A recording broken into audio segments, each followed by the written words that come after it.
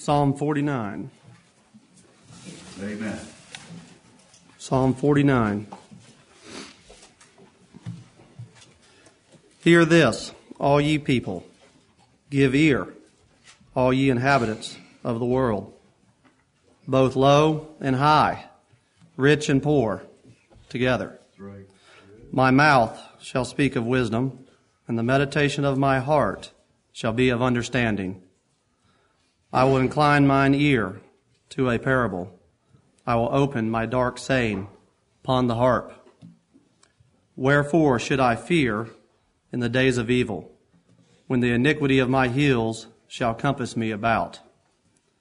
They that trust in their wealth and boast themselves in the multitude of their riches, none of them can by any means redeem his brother, nor give to God a ransom for him. Amen. For the redemption of their soul is precious, and it ceaseth forever, Amen. that he should still live forever and not see corruption. For he seeth that wise men die, likewise the fool and the brutish person perish, and leave their wealth to others. Their inward thought is that their houses shall continue forever, and their dwelling places to all generations. They call their lands after their own names. Nevertheless, man being in honor abideth not. He is like the beasts that perish.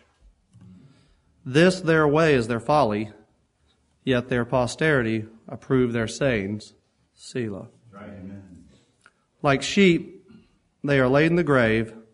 Death shall feed on them, and the upright shall have dominion over them in the morning. Amen.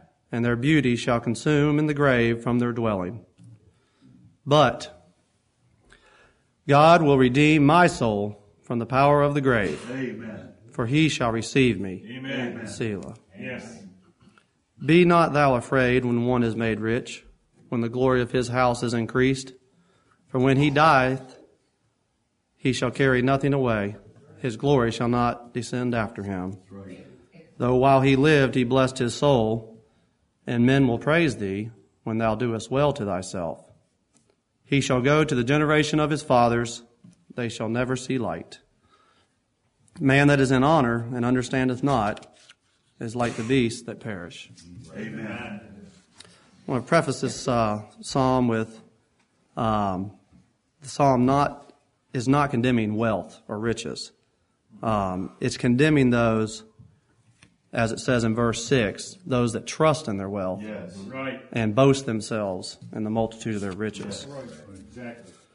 The psalmist starts out with an introduction to get everyone's attention. No one's left out.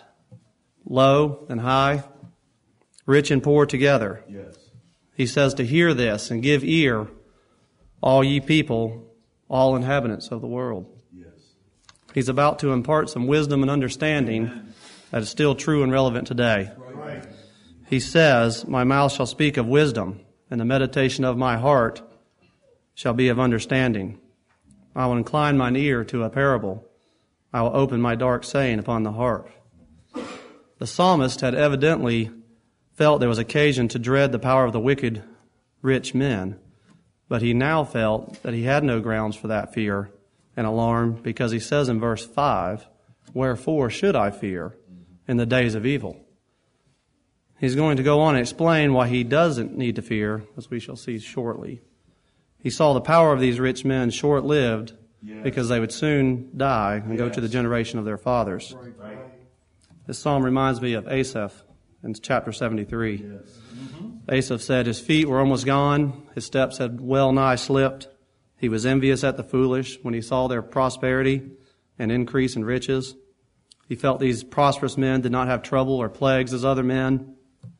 He describes their eyes standing out with fatness, having more than heart could wish.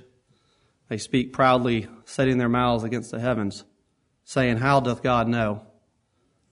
And is there knowledge in the Most High?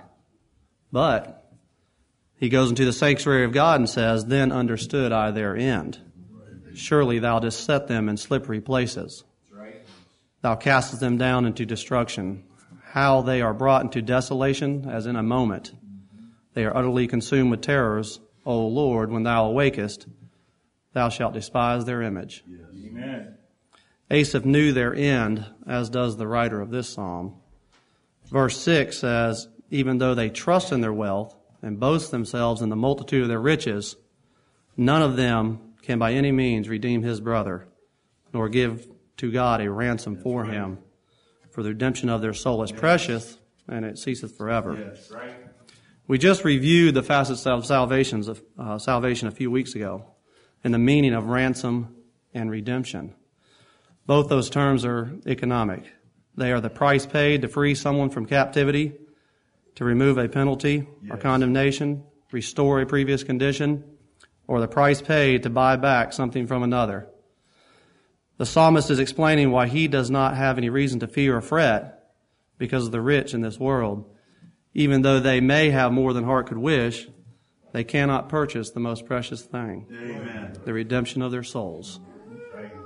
We are not redeemed with corruptible things, as silver and gold, but with the precious blood of Christ, as of a lamb without blemish and without spot, in whom we have redemption through his blood, Colossians says, even the forgiveness of sins. We have been redeemed by Jesus Christ, who paid that ransom price for us with his blood. Amen. Verse 10, for he seeth that wise men die, likewise the fool and brutish person perish, and leave their wealth to others. Yes. Solomon said in Ecclesiastes, yea, I hated all my labor which I had taken under the sun, because I should leave it unto a man that shall be after me, Yes. and who knoweth whether he shall be a wise or a fool. Right. Yet shall he have rule over all my labor, wherein I have labored, and wherein I have showed myself wise under the sun. This is also vanity. Yes. They have all this wealth, but they die anyway, like the fool and brutish person, and then leave it to someone else and have no idea how it will be spent. Then their inward thought is, in verse 11, that their houses shall continue forever, and their dwelling places to all generations. They call their lands after their own names. Yes. I recently went to a meeting where the speaker was waxing eloquent about a doctor that had left medical school $66 million down in Georgia upon his death, so he could have a building at the college with his name on it.